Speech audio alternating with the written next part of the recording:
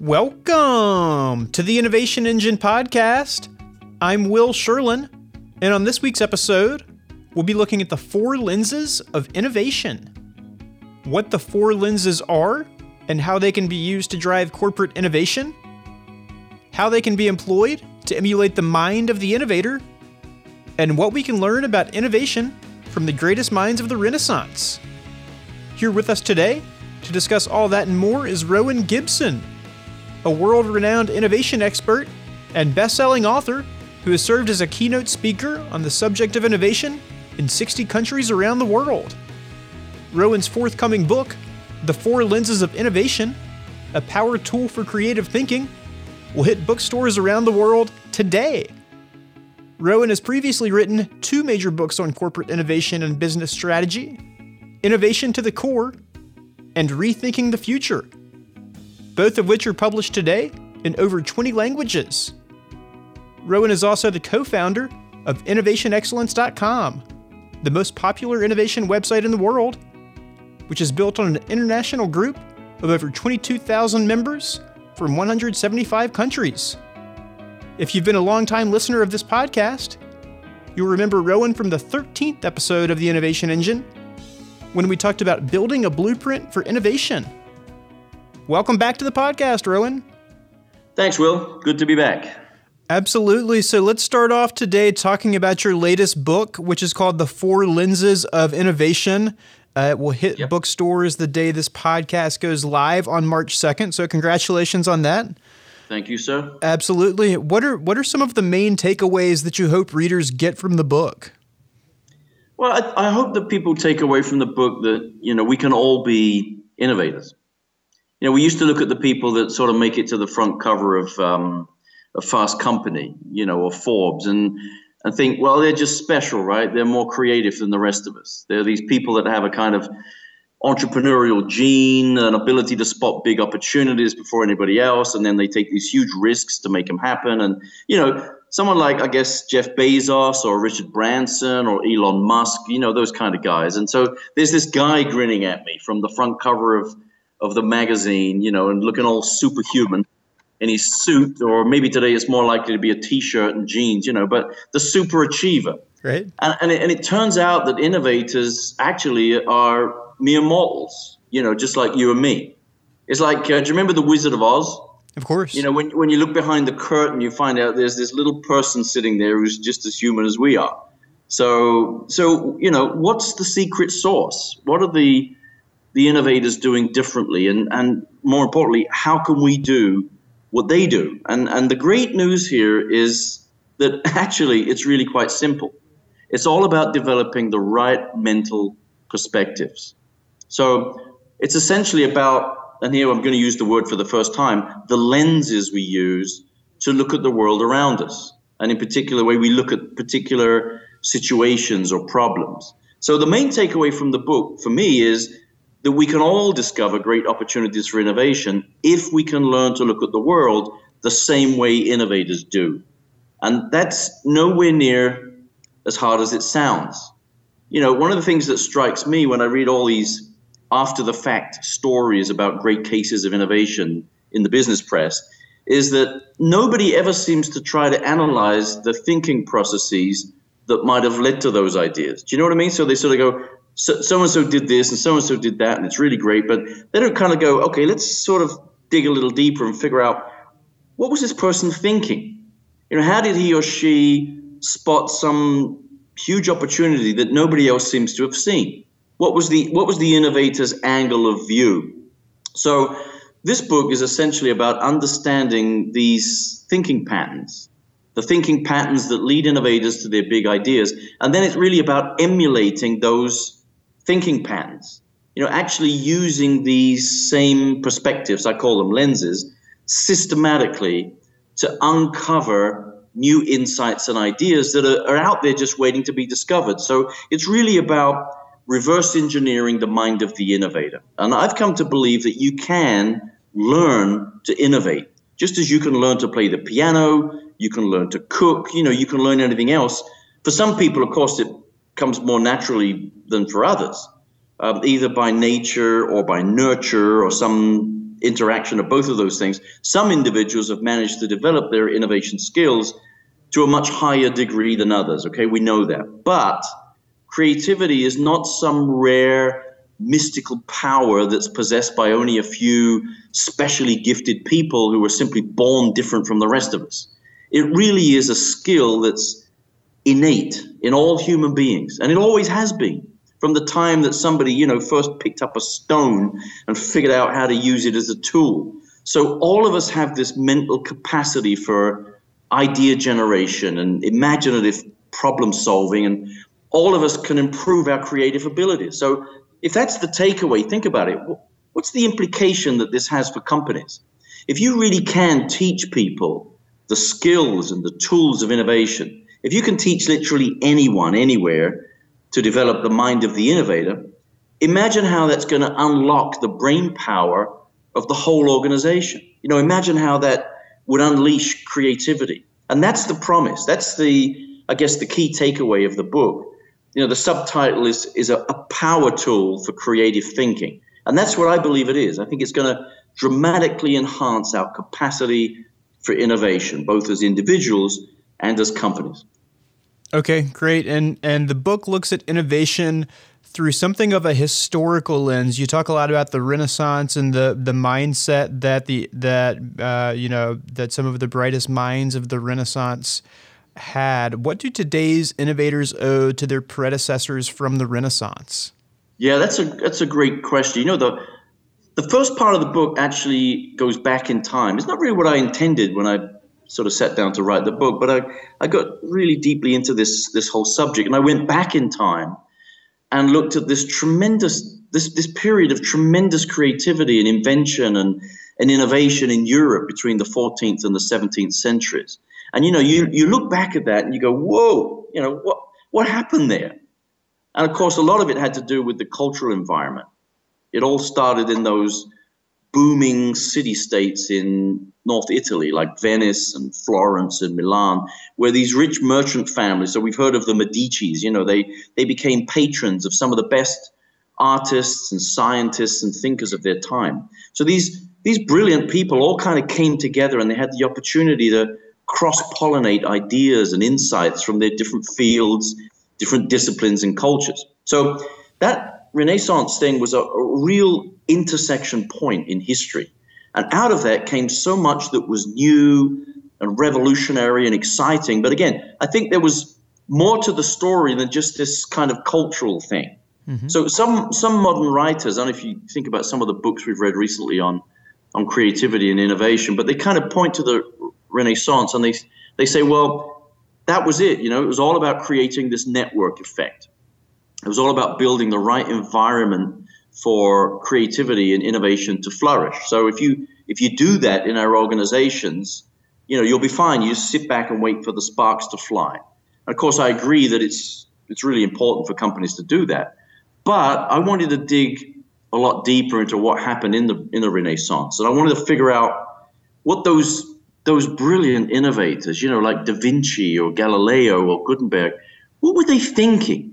Because if we're going to solve the mystery of where new ideas come from, we need to understand not just the environments that enhance our capacity to dream up and introduce new things, but we also need to understand the thinking processes inside the human mind that lead innovators to their eureka moments.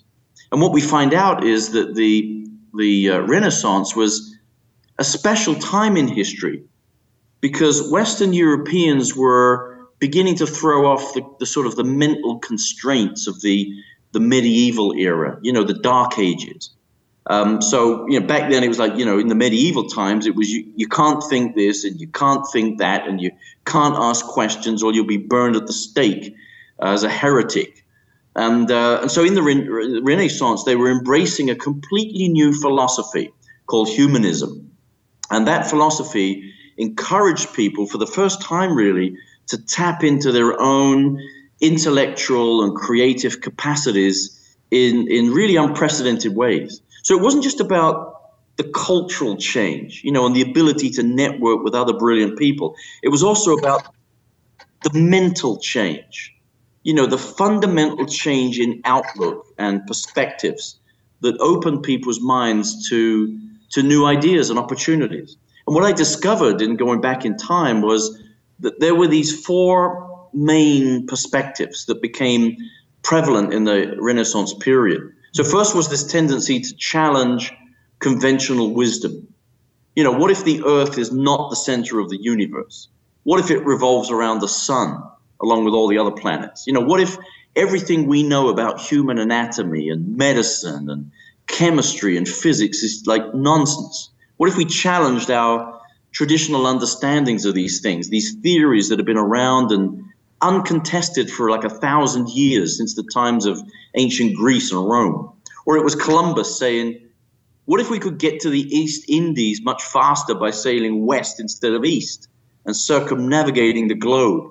You know, and then it was Amerigo Vespucci who said, what if these new lands where you're sitting right now, you know, that Columbus has discovered are not the Indies at all? What if it's a whole new continent, a new world? So these were very contrarian questions, very different ways of thinking that challenged a lot of orthodoxy. So that was the first perspective. The second perspective that was really prevalent back then had to do with trends.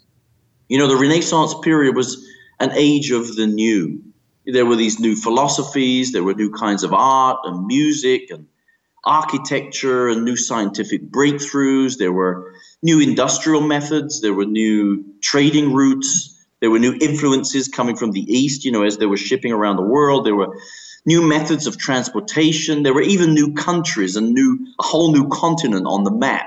There were new kinds of food. There was new styles of clothing. So there was this whole explosion of, you know, newness. And the innovators were people who saw all this change going on around them, and they were able to spot and exploit the opportunities that were inherent in those trends. So that was the second perspective. The third perspective was about looking at skills and assets in new ways, and then figuring out how to stretch them or recombine them or repurpose them in order to do totally new things. So prior to that, if you go back to the Middle Ages, people used to learn a trade in their lives, and that was that. You know, you were a carpenter or you were a goldsmith or whatever, and that's basically all you did your whole life.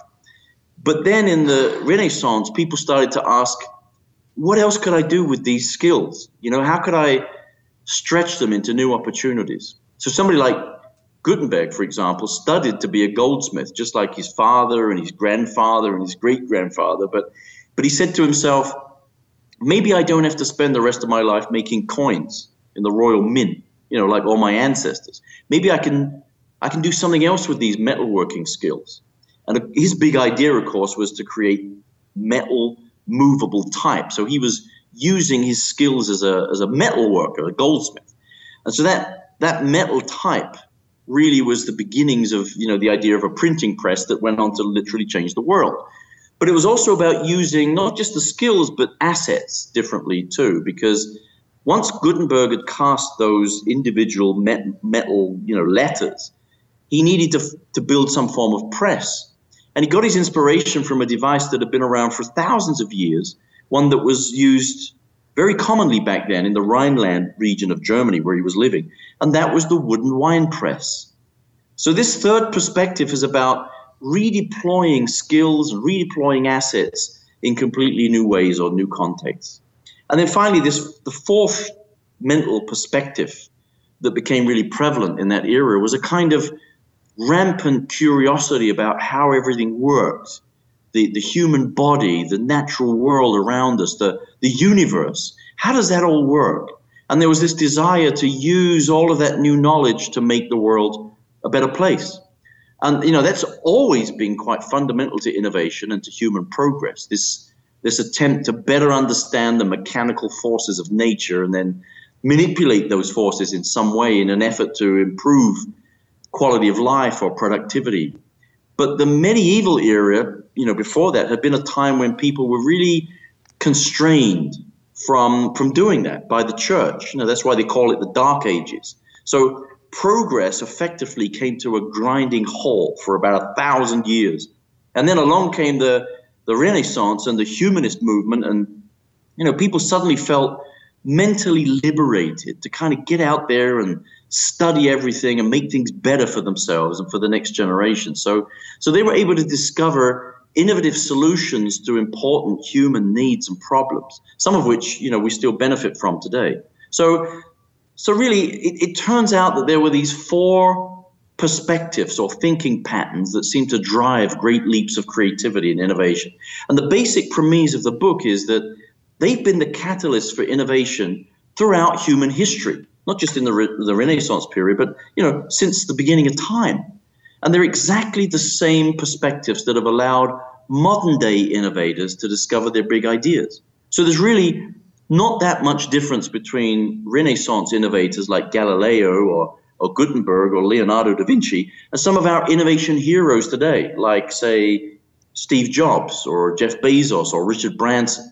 They're all using exactly the same perspectives, whether they're conscious of it or not, to come up with their breakthrough innovations. So these four perspectives are the four lenses of innovation that I'm referring to in the title of the book. And the rest of the book is about using those lenses to drive your innovation efforts and to sort of infuse creativity into your organization.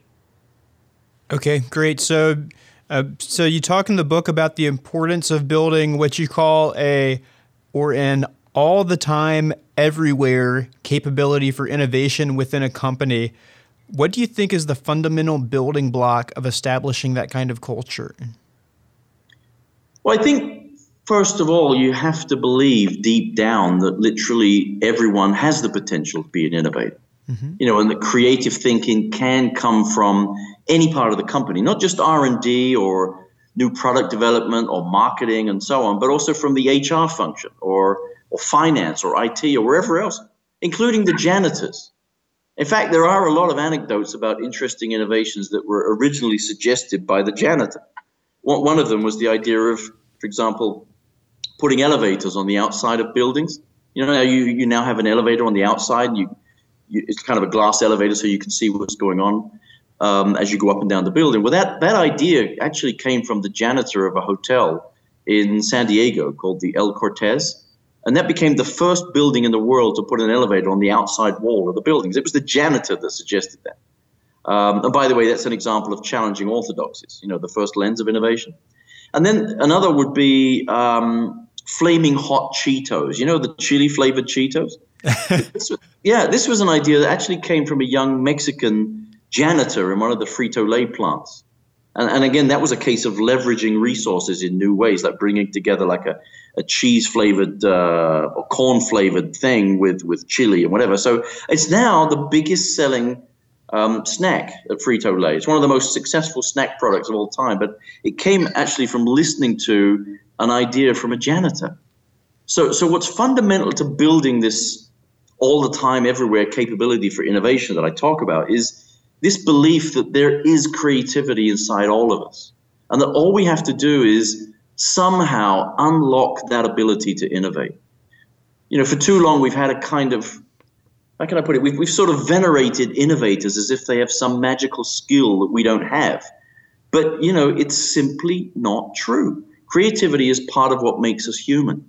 All of us share the same basic DNA. So the starting point for turning a company into an innovation powerhouse is the belief that literally everyone everywhere can develop the mind of the innovator. If we use the right environmental factors, which are important, but also if we teach people to use the four lenses of innovation, these perspectives, then we really can help them to bring out their inner genius.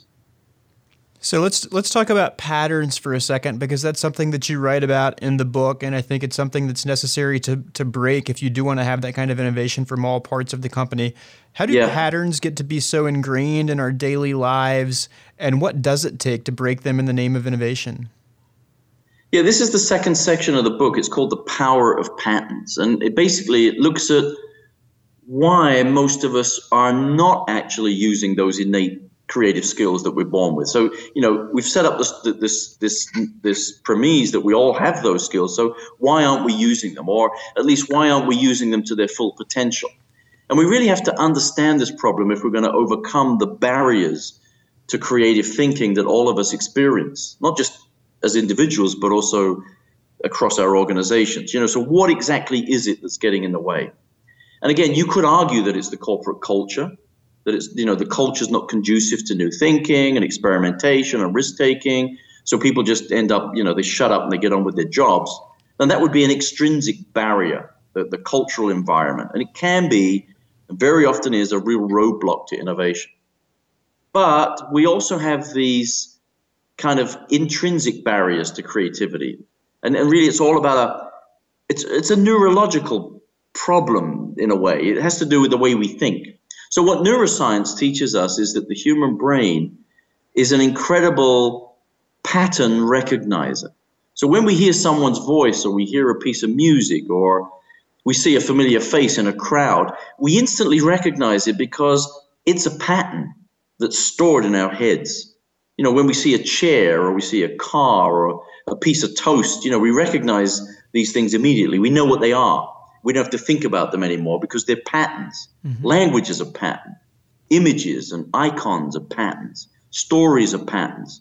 We even see patterns where they don't exist. Do you ever look up at the clouds in the sky and you see something that you think looks like a dog or a horse or, I don't know, some other shape?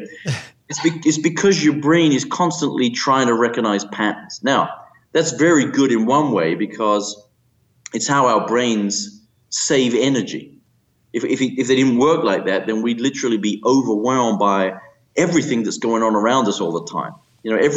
Every piece of sensory information, you see something, you hear something, it'll be like a completely new and bewildering experience, and we'd have to kind of identify and interpret and analyze that to figure out what was going on in our environment. Now, that would make life incredibly complex. But by storing these familiar patterns for spontaneous recall, we don't have to consciously think about these things anymore. They become part of the background of our lives. Our pattern recognition system simply takes over the job, like a automatic pilot on an airplane. And what that does is it reduces the cognitive load and frees our minds to focus on other things. So that's the good news, okay? The bad news is that once we form these patterns, we never really question them anymore.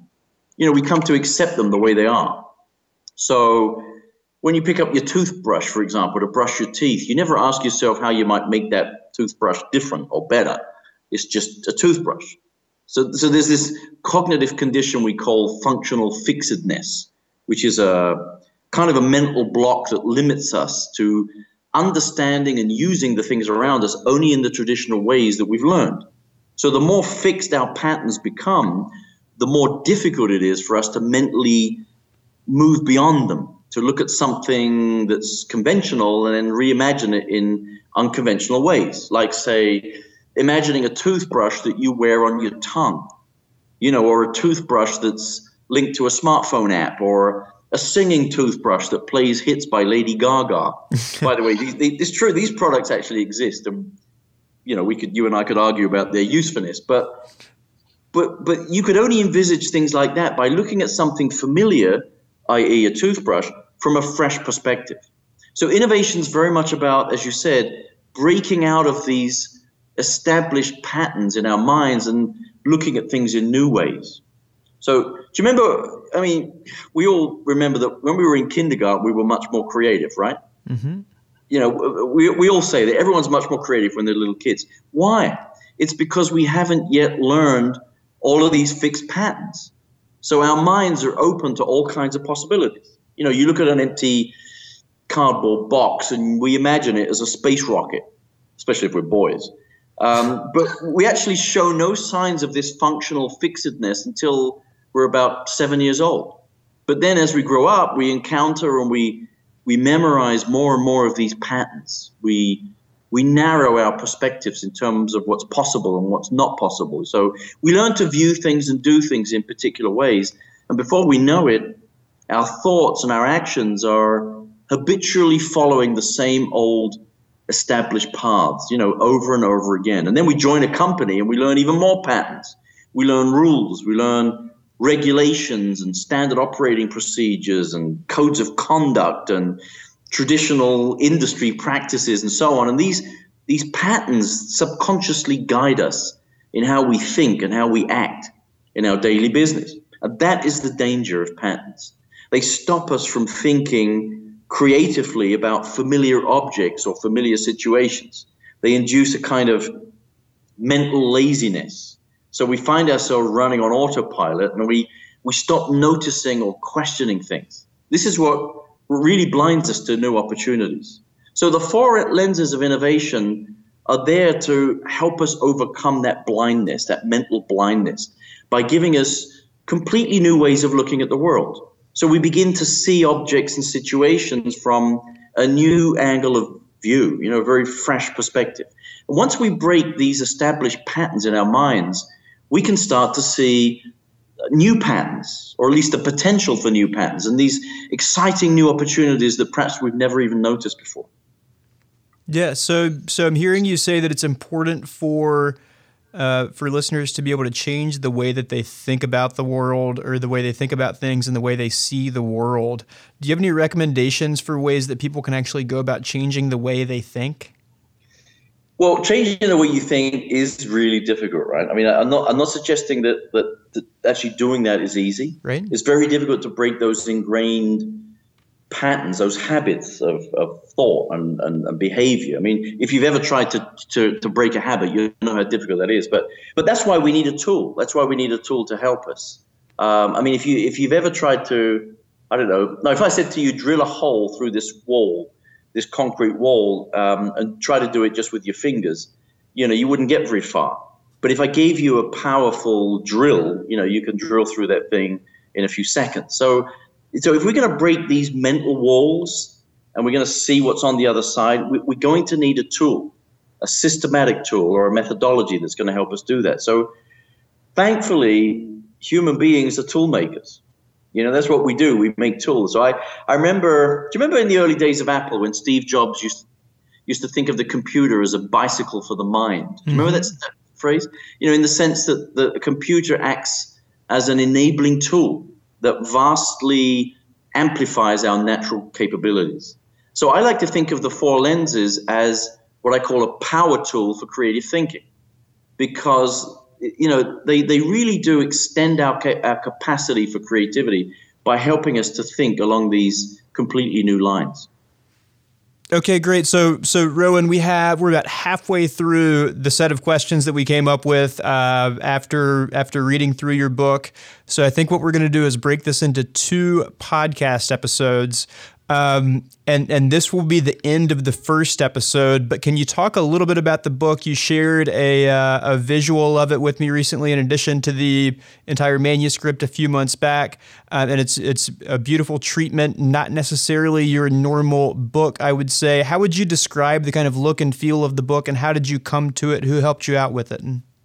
Yeah, it's really different. I think if you're going to write a book on innovation, you may as well try to be a bit innovative with the book. I mean, a lot of people write books, and I'm guilty of it too. My last book was published by Harvard Business School Press, and it looks like a dull textbook, a school textbook. And I wanted this time to do something that sort of captured the whole spirit of innovation. I mean, innovation's fun. I mean, it's about inventing the future, and creating things that never existed before. So I wanted to somehow capture that spirit. And so this book is 304 pages of full color graphic design. It's a beautiful book. I think it sort of brings this whole story to life. If you think about the Renaissance period, or some of these wonderful stories of how people have used the lenses in our times, and then the power of patterns, and then how we build big ideas in our minds. Imagine all of that, with these beautiful illustrations. So that's what we did, and it's a huge project. It's been quite an epic thing to do, because writing a book alone is pretty difficult. But once you get into the field of design, what happens is that if I go back, and I do, by the way, quite often, if I go back and change a paragraph or add a paragraph or whatever else, that shifts the entire design of the book by sometimes, a page or two. So then you have to sort of go back and change the design, and so on and so on. So it becomes rather difficult. But I'm glad we did it. It's been a real epic, and I hope that people like that treatment that you just described. Absolutely. So it's not just a book, but a work of art. It's titled The Four Lenses of Innovation, and it's on sale today. So rush out to your bookstore and buy it, or get it off of Amazon and read through it and get ready for next week's episode of the Innovation Engine podcast, and we'll have Rowan Gibson back for part 2. If you'd like to learn more about Rowan Gibson, you can visit his website at www.rowangibson.com. You can also follow him on Twitter at Rowan Gibson. That's at ROWAN Gibson. You can buy his just published book on Amazon.com and as of today in bookstores around the world. Thanks very much to Rowan Gibson for joining us this week, and thank you for joining us this week. Don't forget to tune into next week's episode for the second part of this podcast interview with Rowan Gibson. We'll look at how companies like Dell and Rolls-Royce found huge success as a result of challenging orthodoxies, how the concept of seeing the future in the present applies to innovating successfully, and the 3 distinct phases in the act of creation. Thanks again for joining us, and we'll see you next week. The Innovation Engine podcast is recorded, produced, edited, and published each week by 3 Pillar Global, a product lifecycle management and software development company based in Fairfax, Virginia. For more information on the company or our services, please visit our website at www.3pillarglobal.com.